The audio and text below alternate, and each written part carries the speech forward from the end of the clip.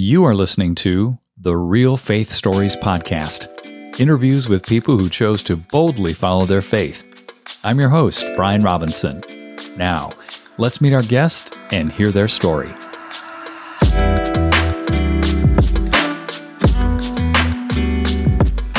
Matt from Down Under, welcome to Real Faith Stories. It's an honor to have you on the program today.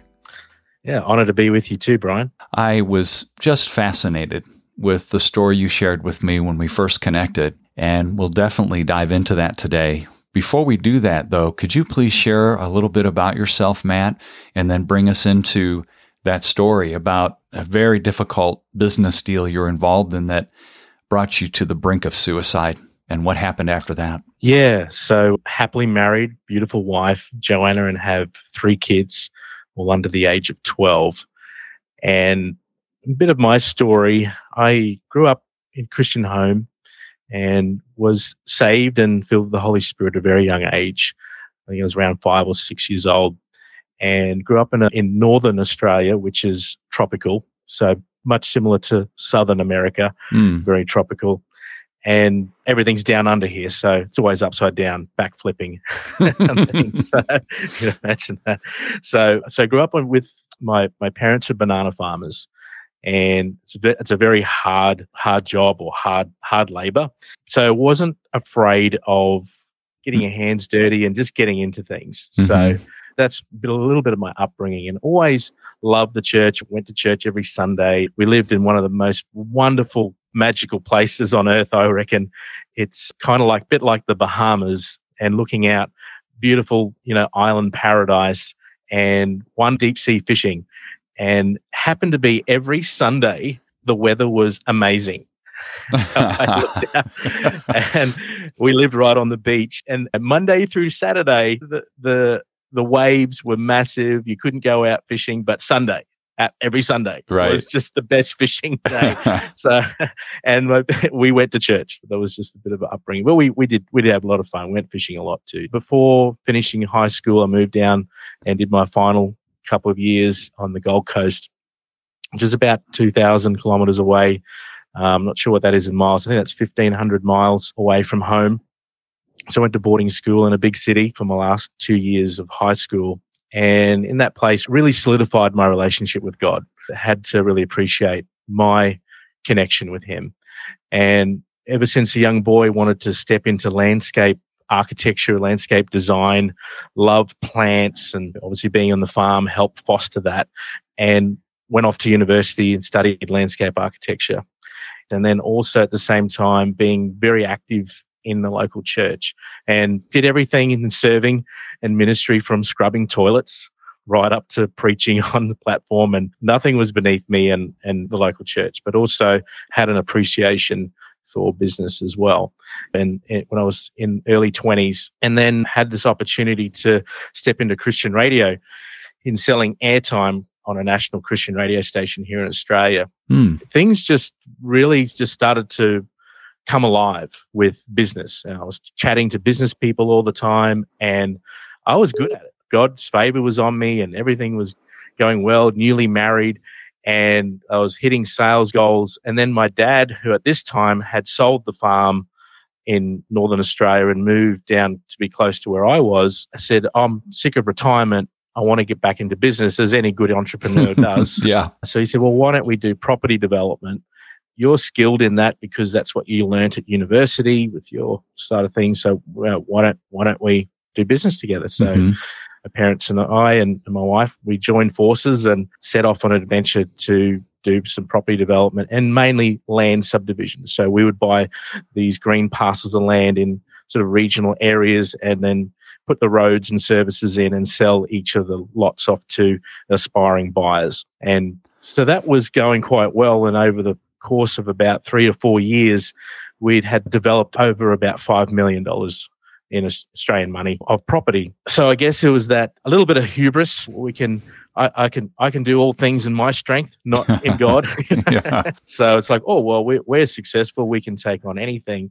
And we were quite successful in our own right, in the sense that even banks were giving us projects to consider rather than us trying to find them. They were actually handing them to us and saying, "You're great operators. We love you guys. You're great borrowers. We'll do this project together." So it was like, wow, everything's going well. At the same time, still involved in the local church and being in the board and looking after the church finances and all those sort of things. So God was really blessing us.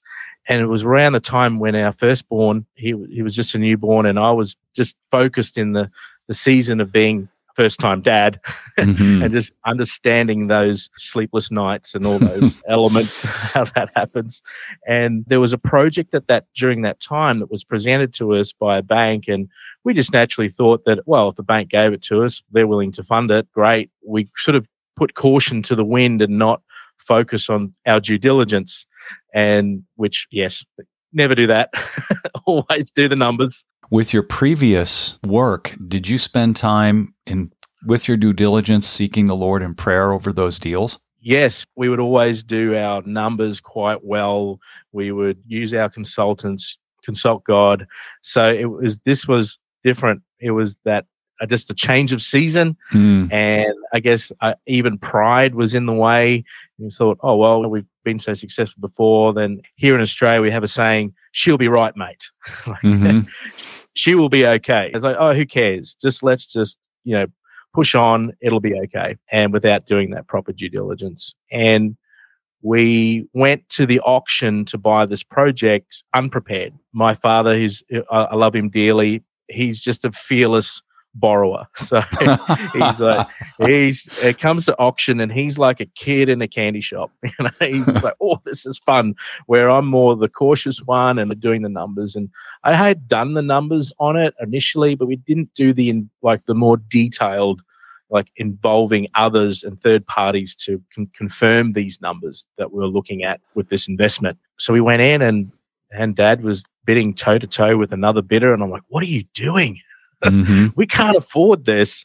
We don't even have that money. We don't even have a bank that says, here's the money, go and buy it. We're just going on a whim and a prayer. This is scary. And Dad's like, oh, it'll be right. We'll make it happen. It's all good.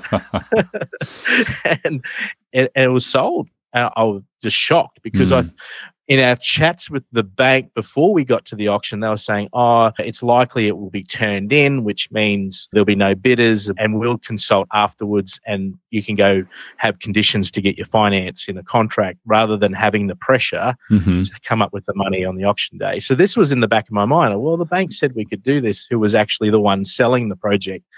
That wasn't the case. So I was pretty well gripped with fear. I'd never really came to understand what fear really was. I'd have waves of it every now and then being a kid and growing up, and it would shake off and I'd just spend some time in worship or read my Bible and it would go away. But this dread and fear of uncertainty and all the things that could happen just didn't leave me from that moment on. I was just gripped with it. I couldn't sleep much at night. Fear can be a great motivator, but it's a terrible partner to have in your business. I'd read the Bible, I'd worship, and nothing would shake this fear. Despite that, we had this project and we had to make it work. So we managed to scrape together enough money. We got a few other business partners involved, and we found a bank that was willing to fund us initially for the purchase. And then we had to then build it because it's just a big green parcel of land, big acreage block,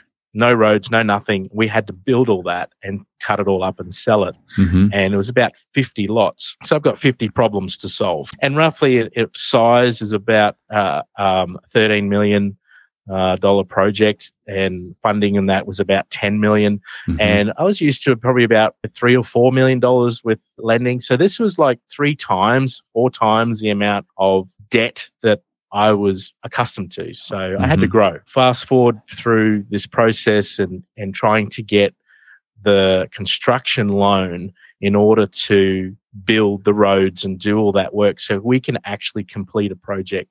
Now, if you're familiar with property development, it sounds glamorous, but it's far from it. You buy a project and you're very poor until it finishes. Everyone else gets their cut. You're the last person to be paid. So you kind of live a little bit on the smell of an oily rag until you get to that end. And initially, before we started, we estimated it would take 3 years to do this project. By the time we finished it, it was 7 years, which was something we didn't anticipate, and our funding didn't allow for it. But anyway, we're lumped with this. It's boom or bust. At that period of time, it was a couple of years after the GFC, and Australia wasn't really affected too much by the GFC as what America was. But however, we had the flow-on effect of how that flowed into the European debt crisis. That was in 2012, 2013-ish. It kind of took a while to catch up. And then our banks in Australia just said no to any property developer. They just closed up shop. So we didn't know this was happening in the background. So we, just went down so many dry gullies to try and find a suitable bank that would fund us, and just wouldn't happen. They just, say, yeah, we could do it. No, we don't want to do it. No. And it was just getting exhausting. So this was about 2 years since we bought it. And you can imagine 2 years of no. It was starting to weigh pretty heavy on me, and nothing I did worked. It just feeling like a failure. I remember getting to the point, and we picked up the kids from school, and we were heading home late, and Joanna was in the front seat with me, and our 2 kids at the time were in the back. And I was just at the end. I just couldn't go on. I was just so down and defeated. And I'd even had thoughts that week of, I've got a life insurance policy. If I could kind of fake, not like die, but not commit fraud in the process type of thing of like, okay, how can I make this look legit? So these are the thoughts I was running in my head of ending my life, because I knew my life insurance policy would help pay for my wife and kids. And these were the thoughts I had. And I just broke and said to my wife, I can't keep doing this. I've had thoughts of suicide. This project is killing me. I want to end it. And her graciousness and just grabbed my hand and just said, it's going to be okay. And it's just money. It's only money. Even if you lose it all, it's going to be okay. But you're more important, and we need you more than the money. So I was kind of depressed that it just bounced off me. I was just a concrete blob of depression. Yeah. And it just like, that sounds great, but meant nothing. Went home. My wife said, hey, I'll fix dinner. You just relax. I couldn't relax. I laid on the couch, and I just felt so defeated that I didn't even feel like worthy to even lay down on the couch. I rolled off the couch and laid on the floor, just this absolute defeat.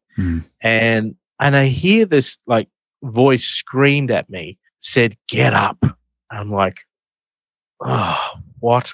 And it said it again, get up. And I'm like, okay. So I kind of reluctantly just got off the floor like a bit like a Frankenstein emerging, like, I don't want to do this. And I moved myself to where the TV was, which is another room, and just sat down. So I'll get some encouragement. I put on a pre-recorded session from TiVo. If you remember TiVo back in the day. Yeah. And it was just a TV evangelist. So it was what every now and then just watch through. So I picked it up, I pressed play, fast forward through the ads, and press play back when he was about to start.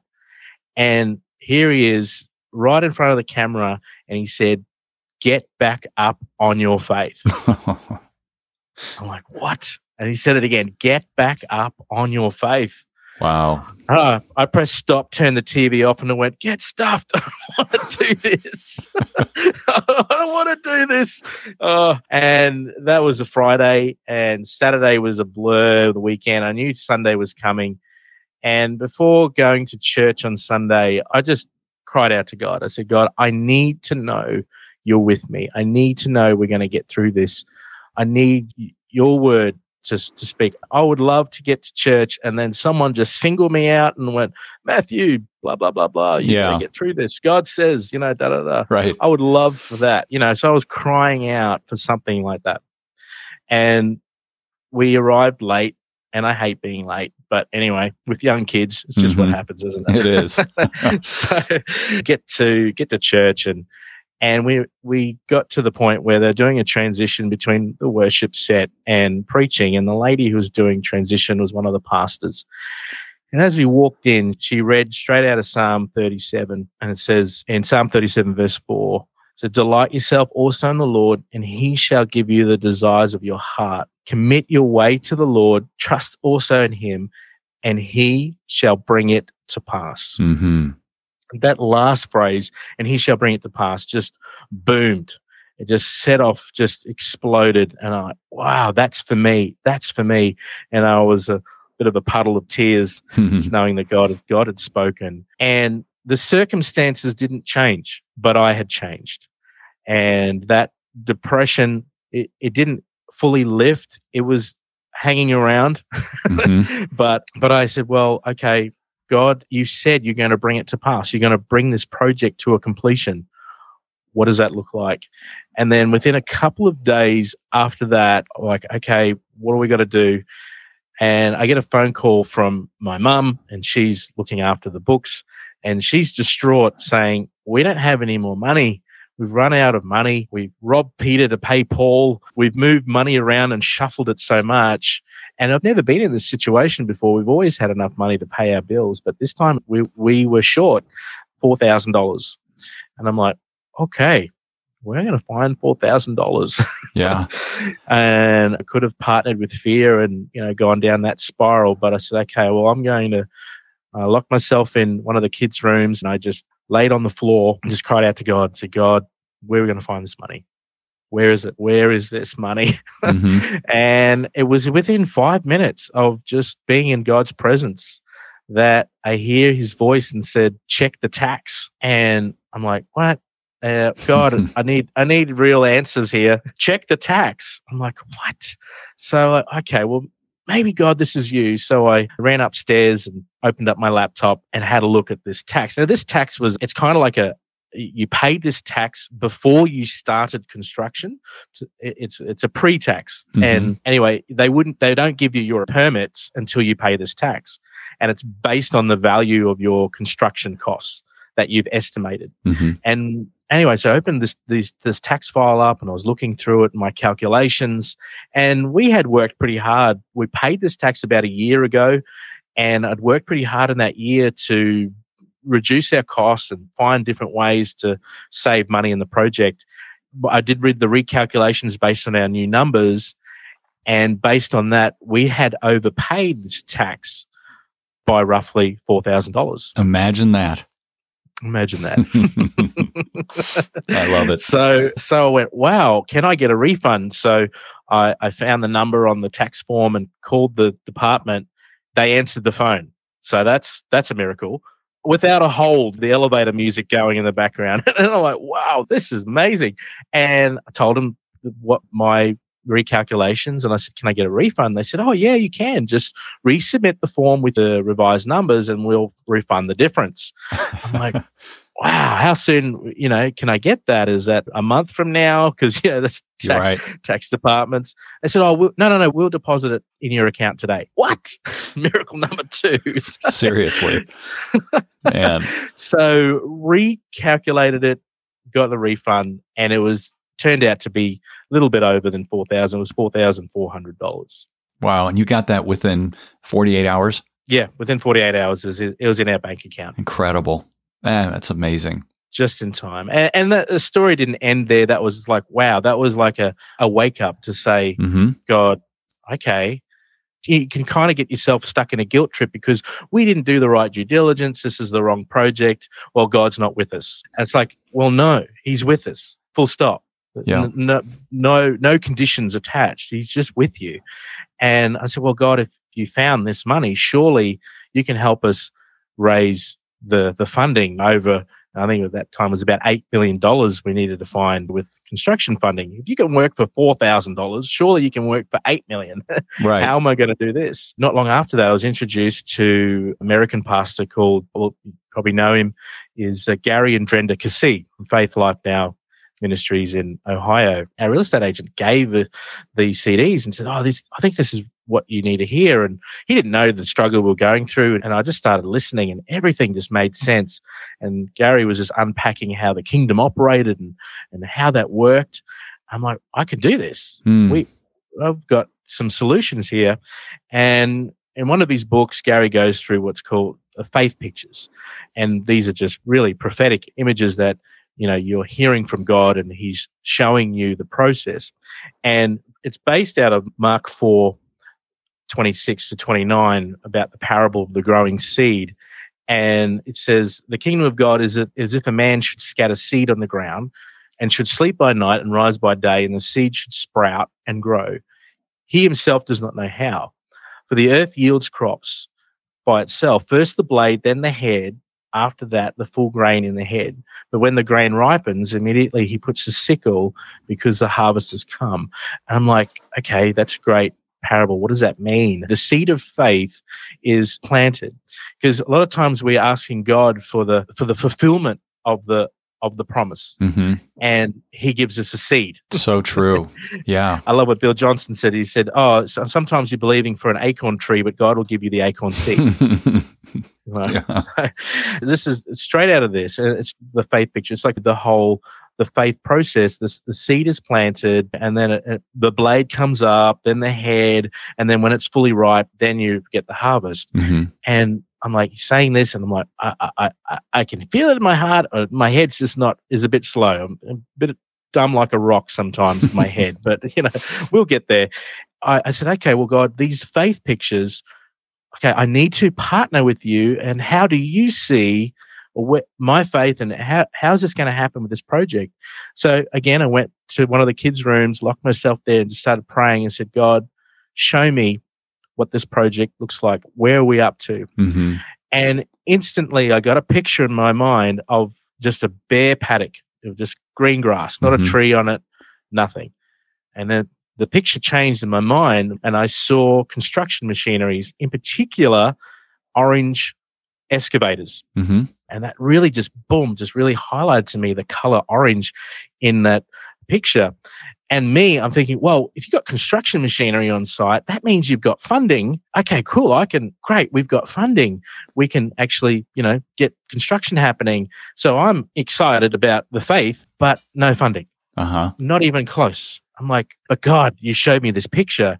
Surely this is faith. I'm partnering with you. And anyway, we did normal business practices. We, went down all these, different places to try and get this funding happening. And then we were led to a construction company to do the project. They submitted their quote. We're thinking, yeah, these guys are really good. We can do business with them. And we said, well, let's meet with them and see if they would be willing to start the construction off and get started with the construction without us having the money. And we do like a bit of a joint venture arrangement to get going. So we went with them, we chatted with them, and they liked us. And they said, we just don't have the available capital to afford to do that. We'd love to, but we can't. And I'm like, okay, that's fine. And I noticed in their office, they had pictures of their machinery up. All the colors of the machinery were blue. They were all blue colored excavators.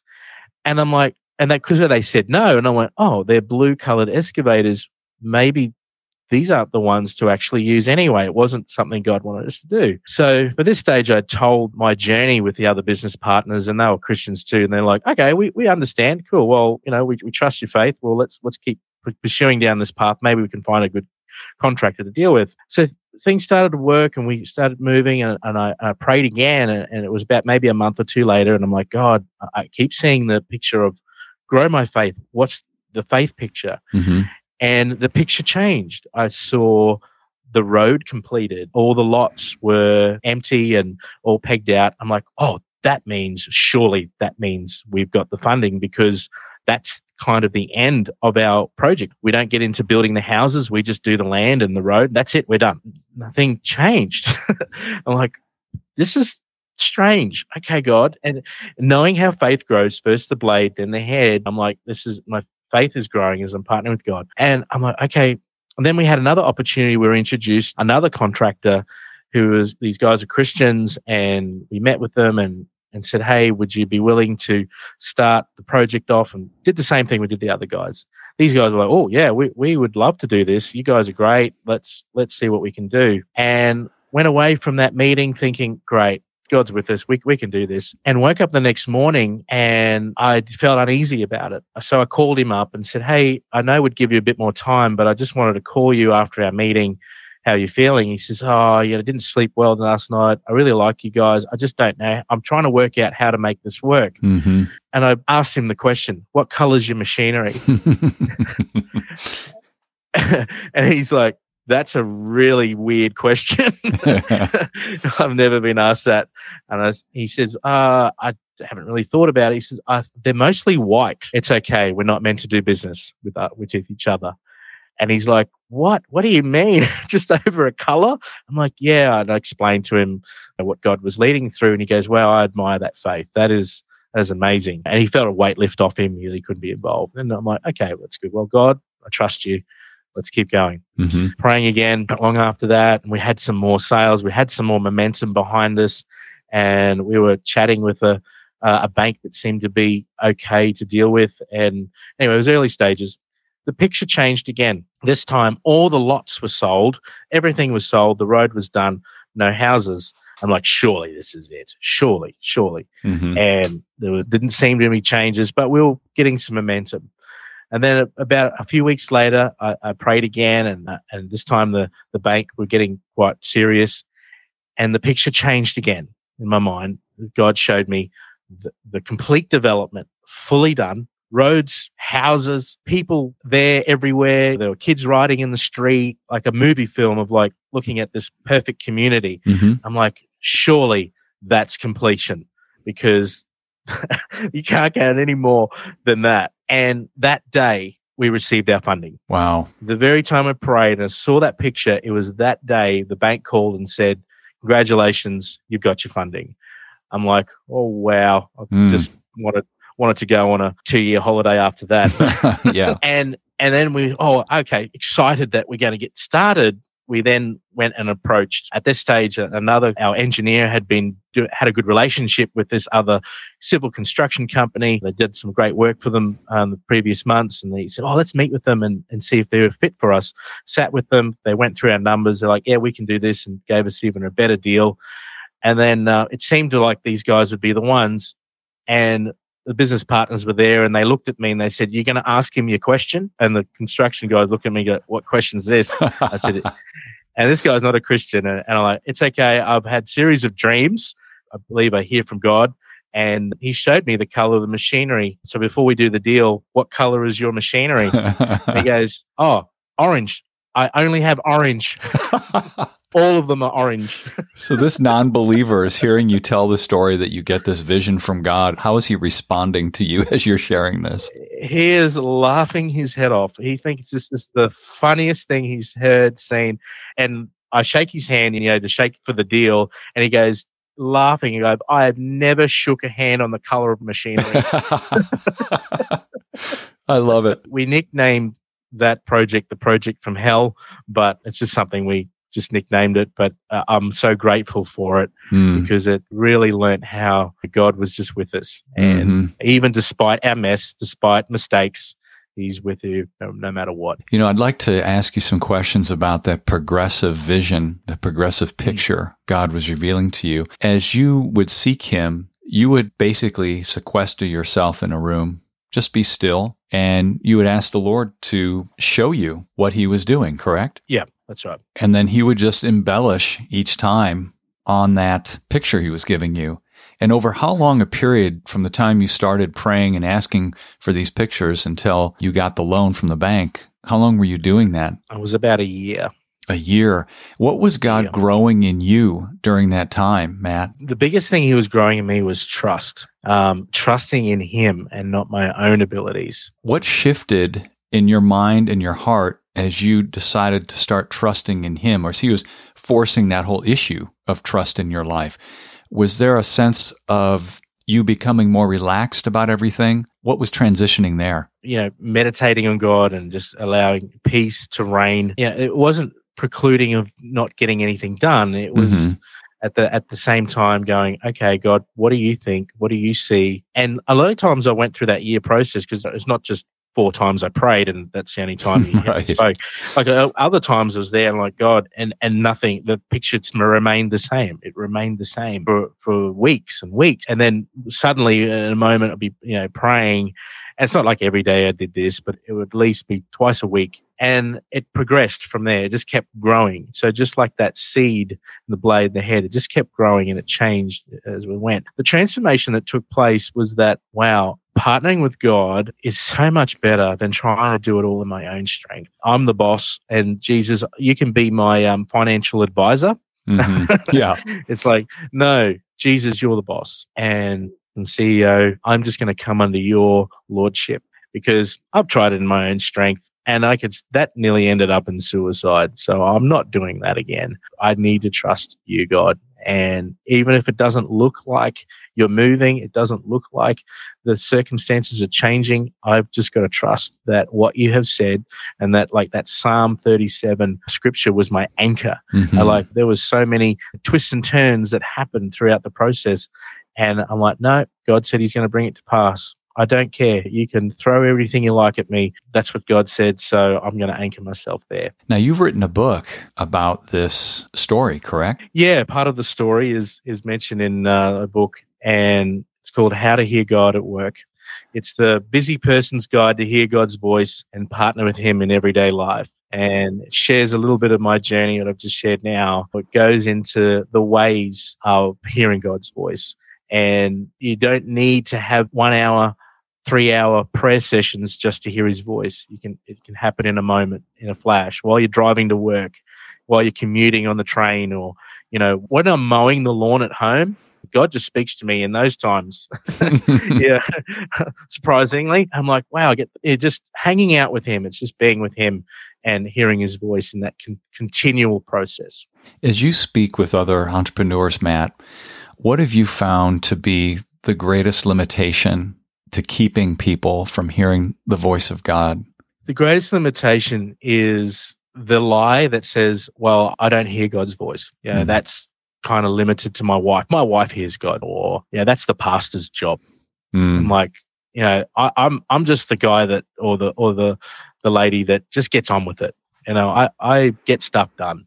So it's kind of like that Mary and Martha story of the Bible. It's like, we just, because they're so busy in the busyness of life and used to doing things in their own strength. God's voice is kind of drowned out. God's speaking to them.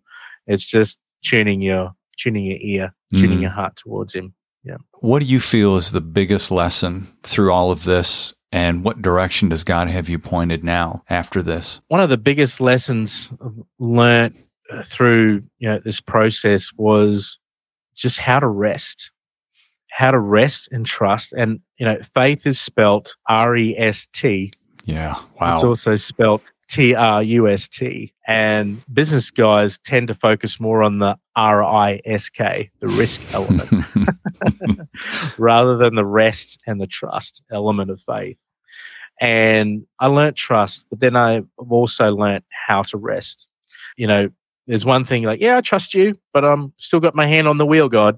I guess trusting him to drive, and you're sitting in the back seat or the front seat, and with the recliner, the chair fully reclined and having a nap. That's one of the big lessons I've learned, is how to rest. Let's say somebody's listening to this and they're saying, oh gosh, that sounds great. I would love to rest, but I'll throw a prayer up and I'll feel the peace of God for a moment. And then moments later, I've got this stress coming on me. No doubt you went through that cycle. How do you deal with that in a very real way when God's wanting you to rest, but all this other stuff is pressing upon you? Great question. Something I do go into a little bit of detail in the book, but one prayer tool I've learned that not every thought that you have is your own, including every feeling that's projected onto you is your own either. And fear is never your friend, and it's never your nature to be in fear. Yes, it is a real emotion, and to acknowledge it, but at the same time going, okay, where is that fear coming from? And what is the truth that I need to receive in replace of those lies that I have partnered with. Mm. Because you can either partner with God's peace and his provision and his protection, or you can partner with the enemy's lies and fear. And fear is simply faith in the wrong kingdom. That's all it is. And when you're placing your faith and trust in God's kingdom and saying, well, God, you have spoken, your word says this, you have spoken to me, and those feelings will come back. Yes, it's guarding your heart by saying, you know what, I see that fear, I see those things trying to loom its head up again at me, and I'm not going to agree with them anymore. I'm not going to partner with those things anymore because that's not me. That's not my identity. I am a blood-bought saint of the living God, and I have full access to the kingdom of God, and all that he has is mine, and all that I have is his. So fear is never my portion, and I get to have Jesus to be my protector and my defender. It's not saying removing the work out of doing things or the element of, well, I've got to do something. Yeah. It's saying, yes, I see this fear. It's uncertainty. It's doubt. It's just fear, uncertainty, and doubt. They're all being thrown at you and saying, well, God, what is the truth? What do I need to receive instead of partnering with this fear that I've been so used to? Because fear is a great motivator. A lot of business guys use fear to, drive their sales team or look at the bottom line like, oh, we're losing. We better get up and win. And that grind that comes in it, where you're saying, okay, God, is this something I need to fight? Is this something I need to just rest in? Mm-hmm. Or is this something I just need to just trust that you are going to pull things through? Is there anything I need to do in this time? Now, sometimes God will say, no, don't do it. You don't need to worry about it. I've done it. You just need to rest and wait for the promise to be fulfilled before your very eyes. And sometimes it's like, oh, actually, no, you need to handle that phone call. You need to, respond to that email. You need to, be proactive. It's that consistent time of when that fear has bombarded you is to actually shift your affection away from that fear, away, giving attention to it, and give attention back to the Father and say, Father God, you love me. I know that you love me. I receive your peace. I acknowledge your presence. You've never left me. You're always with me. How do you want me to respond to this? Mm-hmm. And allowing that peace that surpasses all understanding, which guards your mind and heart, and then operate out of that, because that's where the greatest revelations come. That's where the greatest tactics and strategies come, in that place of peace. That's so good, Matt. Thank you for sharing that. How can people find out more about you and pick up your book? Yeah, sure. So we're on How to Hear God at Work is on Amazon. Our website, we run a supernatural business school where we train budding entrepreneurs as well as very experienced entrepreneurs in how to partner with God at work and how to actually grow their relationship with God, grow their wealth, and influence their city. And we're also partnered with Heaven in Business. Our website is saltlightwealth.com and the website Salt Light Wealth Academy. As we finish up here, Matt, could you please pray for our listeners? Yeah, definitely. Thank you, Lord, that you are with us. No matter what circumstances we're facing, no matter what situation we're currently in, Lord, I thank you, Father, that you are encountering your people afresh. You're showing them right now that you've been speaking to them all along, whether that's through your word, through a trusted friend, through a spouse, and even their own thoughts that you've been speaking to them. And I thank you, Father, you're awakening them to your heartbeat for them, that they can be one in you, just as you've intended us to be. Holy Spirit, thank you. Thank you, Father, for encountering each and every one of these listeners. Thank you, Lord, that you're restoring relationships, you're restoring families, you're healing hearts, you're reigniting people with the heartbeat of God for them. And that, God, you're a good God and you're in a good mood towards us.